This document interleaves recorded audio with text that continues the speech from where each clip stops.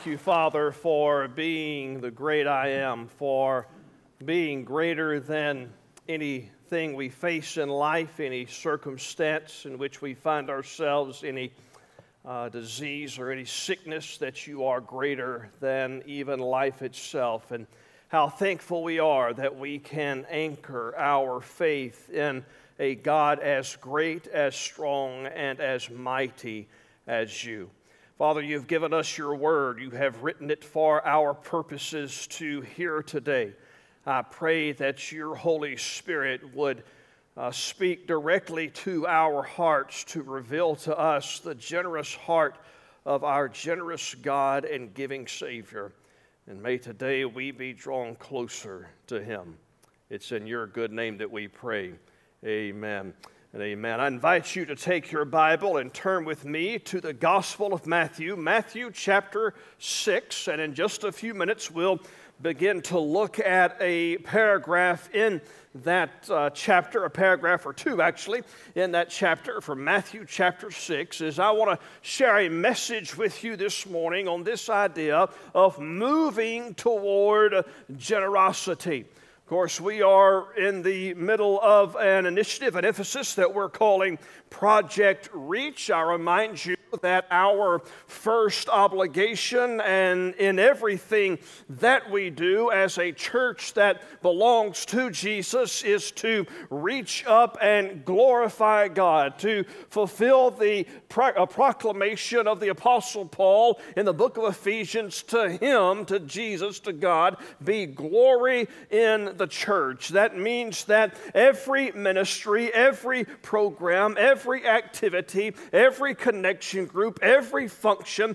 every building, every pew, everything that is connected to First Baptist Church Milton should be used to reach up and to glorify God. And that is not limited to just one or two things, but it certainly involves several things. That involves us reaching out as we seek to serve God and ask God to expand his kingdom, as we seek to share the gospel with our community, as we serve our community. It also involves us reaching in as we seek to edify the church of which we are members and minister one to another. At this point in our history, we are praying and asking God to lead and to guide us as we seek to implement certain aspects of Project Reach as far as a new facility is concerned that will consolidate our children's ministry, birth through fifth grade, and we're asking God to work through us in that, through our generosity. And I refer you to that booklet for you to pick up and read and see all the information that's contained therein. As we move toward September 19th, Commitment Sunday, as we move toward that, we've been thinking about this idea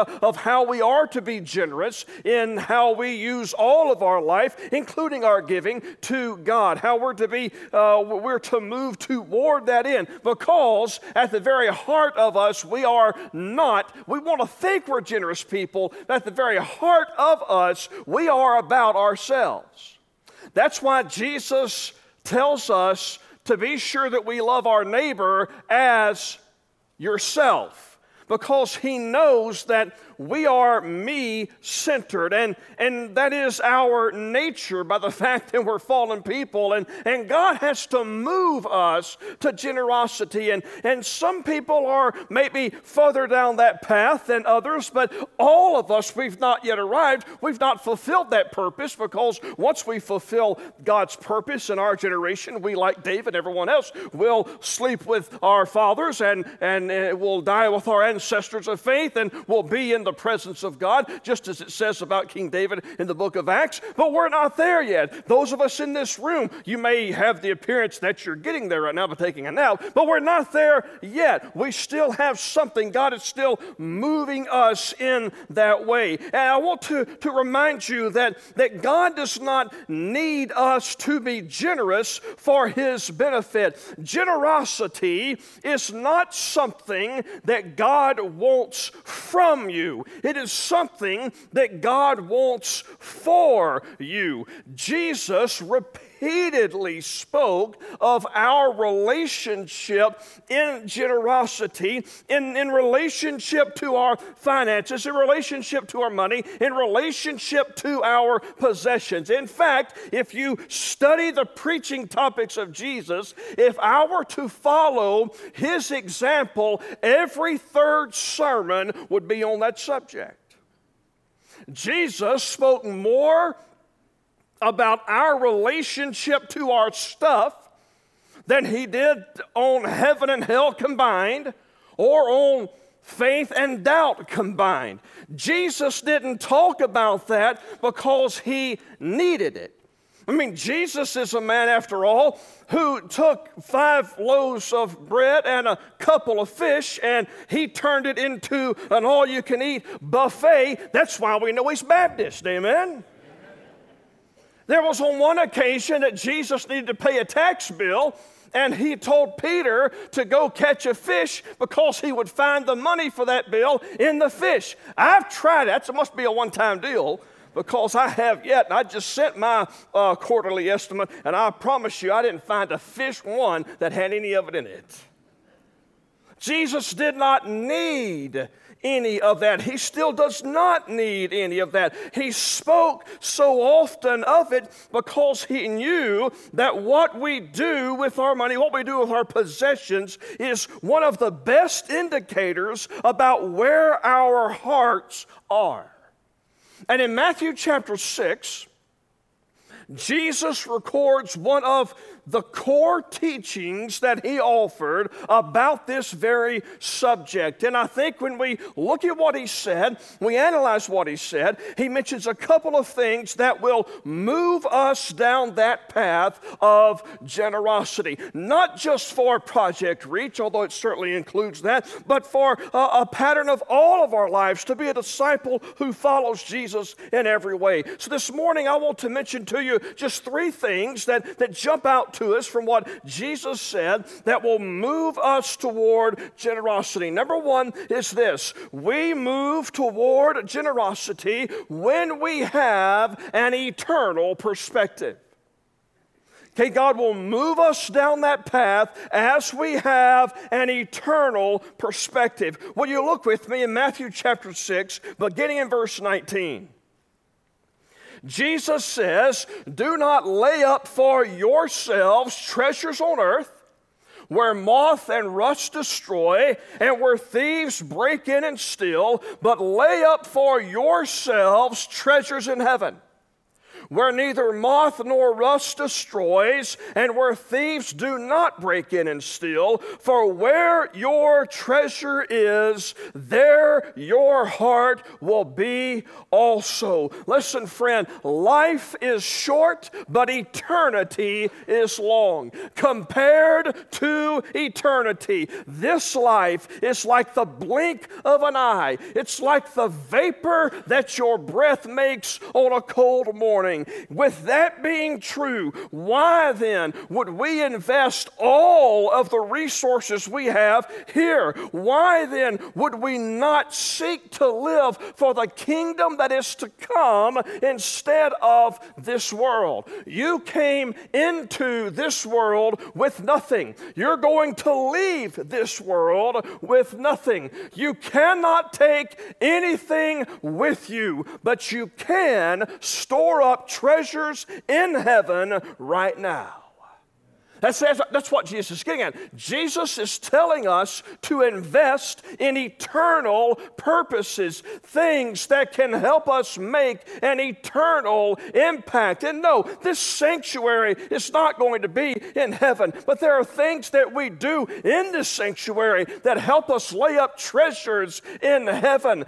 Think about this. When you invest in a gospel conversation with someone, when you tell someone what what Jesus has done for you, that is laying up treasure in heaven, that is doing something that has eternal worth and value. When you devote time to disciple someone, to help them follow Jesus as you seek to follow Jesus, that is laying up treasure in heaven. When you pray for a missionary or you go on a missionary trip, those are things that, although they're done on this earth, they have eternal significance. It's laying up treasure in heaven. When you give to your church and you do ministry and mission, that is laying up treasure in heaven. Let me ask you, where is your treasure? There's an easy way to figure out where your treasure is. According to verse 21, where you put most of your treasure will show you where your heart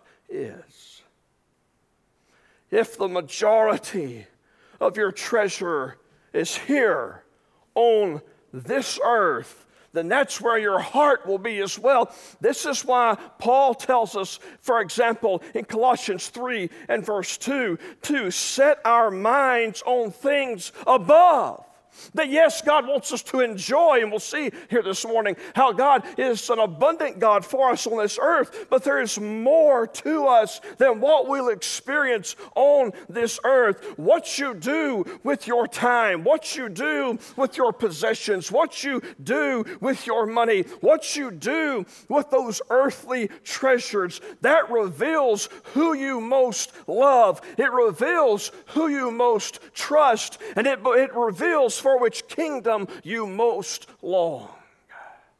See, our giving, our generosity should reveal that we belong to a whole different kingdom than that which is present in this world. Our generosity, our love, our generosity to others, it should make a statement that we believe in eternity and that we're living for a kingdom of a giving God and a generous Savior. When we have an eternal perspective, it moves us down that path of generosity. But I think a second thing that Jesus teaches us about moving down this path of generosity is that we move toward generosity when we embrace our role as stewards. Look at what he says in verse 22. The eye is the lamp of the body. So if your eye is healthy, your whole body will be full of light. But if your eye is bad, your whole body will be full of darkness. If then the light in you is darkness, how great is the darkness? No one can serve two masters. For either he will hate the one and love the other, or he'll be devoted to the one and despise the other. You cannot serve God and money. What is Jesus saying? Think about it from this perspective. You get up at night and you turn the light on.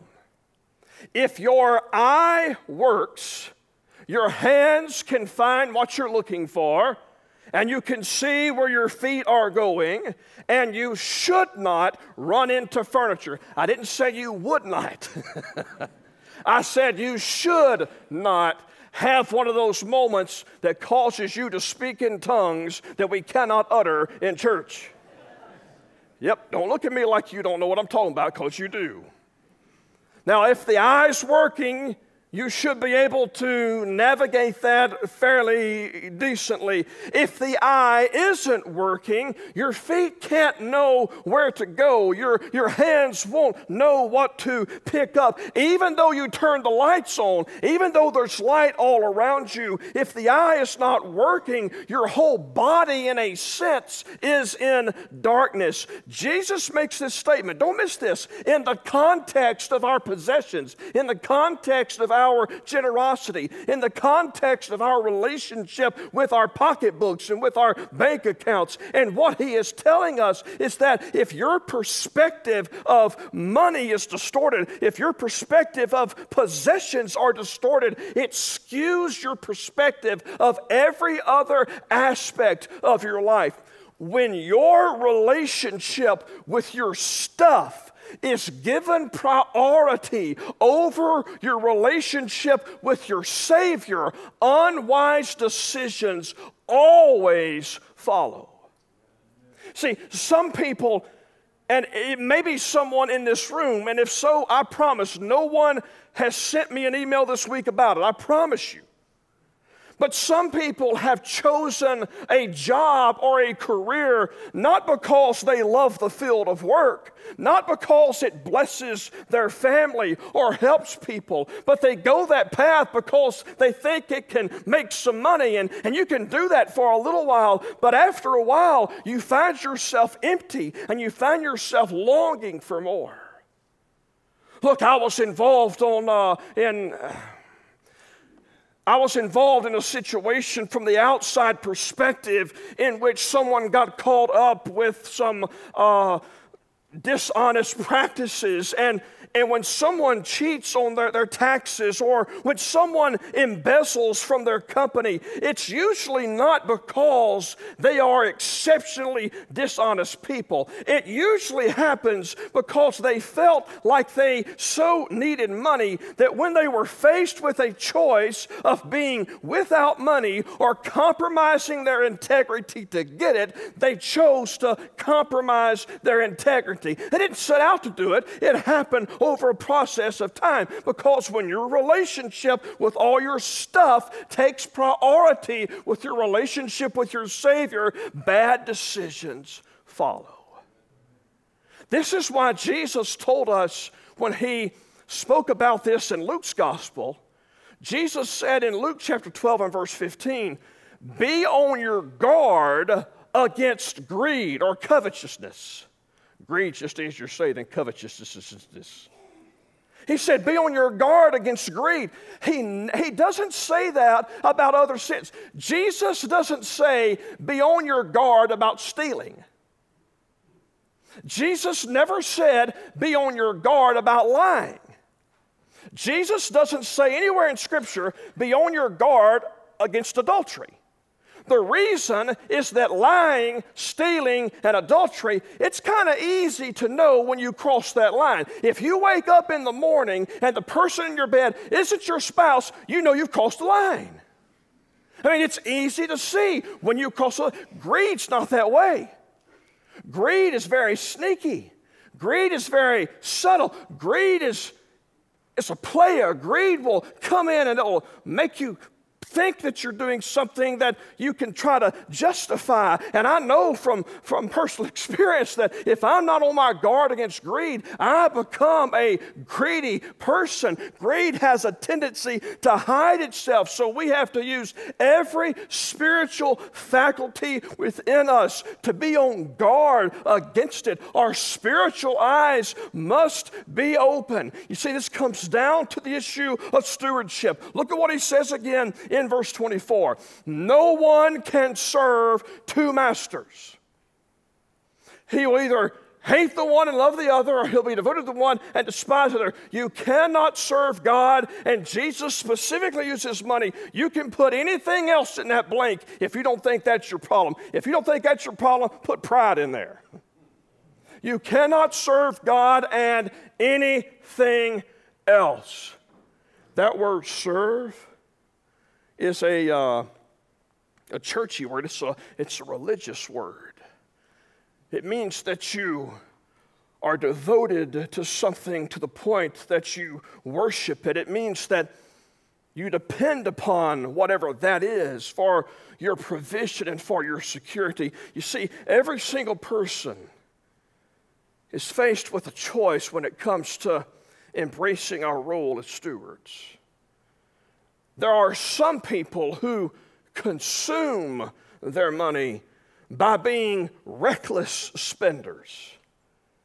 Now, there's nothing wrong with spending money. There's nothing wrong with enjoying what God has given you. Notice I said They consume their money by being reckless spenders. There are some people who depend upon their possessions. They depend upon their bank account for their happiness. And so they spend it thinking that that will bring them happiness, which then means they can't be stewards. They can't be generous because to do so, they think, would bring them unhappiness. There are people who consume their money by being reckless spenders. Conversely, there are those who conserve their money by being stingy savers.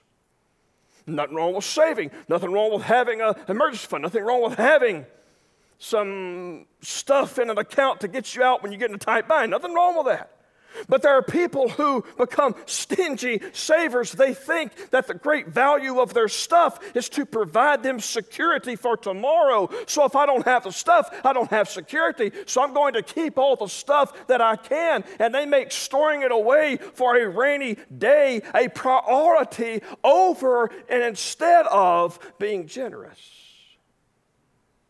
But then there are those who consecrate their money by being faithful stewards. See, this is a person who looks to God as the primary source of happiness, who looks to God for fulfillment, who looks to God for satisfaction in life, and God is their security. Faithful stewards hold their money loosely, and all of it is surrendered to God because they don't see their stuff as the key to their happiness and their security, but good stewards, faithful stewards, look to God for those things, and consequently, because God is in charge, and because God is their security, and because God is their happiness, they are then free from the burden of their bank account, and they're free to be generous. It all comes down to how you view your role as a consumer, a conserver, or someone who's going to consecrate what God's given them, make it holy by being a faithful steward. We have to embrace our role as stewards. And here's the third thing that Jesus teaches us that moves us toward generosity. We move toward that generosity when we trust our generous God. Jesus, and the reason I mentioned those categories about those who consume their possessions by being reckless spenders and those who conserve it by being stingy savers is because Jesus is going to use two analogies to address those two groups, those who consume recklessly and those who conserve stingily. Look at what he says in verse 25. Therefore I tell you, do not be anxious about your life, what you will eat or what you will drink, nor about your body, what you will put on. Is not life more than food and the body more than clothing? Look at the birds of the air. They neither sow nor reap nor gather into barns, and yet your heavenly Father feeds them. Are you not of more value than they? And which of you, by being anxious, can add a single hour to his span of life? And why are you anxious about clothing? Consider the lilies of the field, how they grow. They neither toil nor spin. Yet I tell you, even Solomon in all his glory was not arrayed like one of these. But if God so clothes the grass of the field, which today is alive, tomorrow is thrown into the oven, will he not much more clothe you, O you of little faith? Therefore do not be anxious, saying, what shall we eat? How many of us have asked that every day, all day? Only it's not so much necessity as it is pleasure and convenience. That's another sermon that I'll let someone else that doesn't like it preach. What shall we eat, or what shall we drink, or what shall we wear? For the Gentiles seek after all these things, and your heavenly Father knows that you need them all. But seek first the kingdom of God and his righteousness, and all these things will be added to you. Notice that to those who conserve their money by being stingy savers, for those who see money as their security, they see their possessions as giving them security for the future, Jesus says, look at the birds of the air. You don't ever see a bird flying behind your house and You never see a bird stressed out while he's doing that about having X amount for a rainy day or having enough to leave their baby birds in the event that they meet the engine of a plane or a Randy Johnson fastball. Yet God supplies all that they need. You have to go home on YouTube, Randy Johnson fastball bird. It'll change your life. And then he says to those who consume their money by being reckless spenders, he just says, consider the lilies of the field. Those lilies don't stress out about not having enough to have the latest fashion or the nicest car or the biggest yard in which they can grow. Yet God has beautifully and abundantly blessed them. And the conclusion he comes to in verse 33 is that when you put God first, you will find out that he abundantly supplies all that you need. Look, we can trust God with our finances. We can trust God with our possessions because our God is a God of abundance, and he has infused abundance into his creation. God has created such a world of abundance that birds have more than enough and lilies are beautiful. That's the kind of God that we serve. He is a generous God. Therefore, trust him, put him first, and make generosity a characteristic of your life and a part of your witness as you show others how you trust God and how God has been good to you. Look at what he says in verse 34. Therefore, do not be anxious about tomorrow, for tomorrow will be anxious for itself. Sufficient for the day is its own trouble. This verse, for a long time, it bothered me, and it kind of ticked me off sometimes. Because Jesus says, don't worry about tomorrow, because tomorrow has a lot of problems. That's exactly why I'm worried about tomorrow. I'm worried about tomorrow because it's got problems. And Jesus, you just told me, don't worry about tomorrow. Why? Because it's got all the problems waiting for you. And for a while, that bothered me until the Spirit kind of worked and chiseled away some things in my life to understand it this way.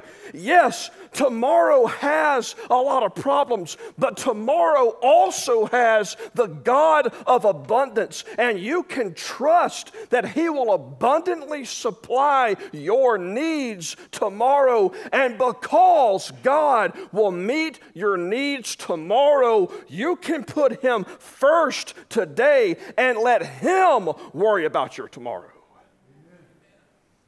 Because I have not changed one situation in my life by me fretting over it and worrying about it. You see, both the reckless spender and the stingy saver serve money. They just do it in different ways. The steward serves God and uses his money to accomplish God's purpose because that steward is free to put the kingdom of God first. Let me tell you something. We are all reckless spenders. We're all stingy savers at heart. Following Jesus involves asking and allowing God to shape us into faithful, generous stewards who put Jesus first in every area of our life, in our parenting, in our being a spouse, in our being an employee, in our possessions, in our finances, everything that we put him first. Let me ask you this morning the very simple question. Are you trusting in this God of obedience? Are you trusting God in every area of your life? You see, I'm teaching a Sunday school or connection group on Sunday mornings. I think it's the best one we got myself. But there are some young adults that I'm in there with, and we're looking at Jonah and his life. And one of the things we talked about Jonah a couple of weeks ago was that Jonah was faithful in almost every area except one. He wouldn't go where God told him to go. And even though he probably went to all the committee meetings at the First Baptist Church of Joppa, or wherever he was. Even though he did all these things, the one thing he didn't do, that's what caused him to disobey. That's what caused him to face the consequence of an unsurrendered life. So I'm not asking if you've given most of the areas of your life to Jesus. I'm asking, is Jesus the first in every area of your life? And if there's an area in which he's not for you, it may not be finances. It may be something else that he's not the most important. You need to make him the most important today. Because it's when we seek first God's kingdom that everything else tends to work itself out. That doesn't mean there's never a trip to the hospital. That doesn't mean there's never a casket you stand beside. That doesn't mean there's never a time when you have abundance and only abundance. But when you put Jesus first, life just seems to go better. It just seems to work. Not that you miss every valley, but when you walk in that valley, when Jesus is first, you know he's walking right beside you. When he's not first, you have to turn around to see where he is. But when he's the priority, he's always with us. And he causes all things to work for our good. The only reason that you will ever be able to be generous, the only reason I will ever be able to be any kind of generous person is because our God was and is generous. He gave his only Son so that whosoever, and that's all I am, is a whosoever, that whosoever could be saved. More important than your relationship with your stuff is your relationship with Jesus. Do you have that relationship today? Do you have a relationship with this most generous God? If so, are you mirroring his generosity to others? Would you bow your head right where you are? In just a second, I'm going to pray. After I pray, we're going to stand and we're going to sing. And this is going to be a time of commitment. It might be that God's placed upon your heart today to know that the most important need you have is to have a right relationship with him. If you've got questions about what it means to follow Jesus, or if you have decided to follow Jesus, we'd love to celebrate that decision with you.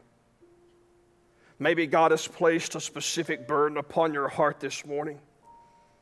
Maybe you realize there's an area in which your faith is not wholly placed in God in this area of your life. Would you this morning, whether you come to this altar and do it, or whether you sit or stand in your pew and do it, would you simply surrender that area to God? All that I will ever ask, I will never pressure you to do anything in this time of commitment. The only thing I will only ever ask you is to put your yes on the table to whatever God has placed before you. Whatever's on that table, I don't know what it is, but God's put something there in front of you. Will you simply put your yes on that table? Father God, how we're thankful that you so loved the world that you gave. And Father, I pray if there's someone in this room today that doesn't have a relationship with this most generous offer of salvation, that today they would confess their sin and simply cry out and receive you as Lord and Savior.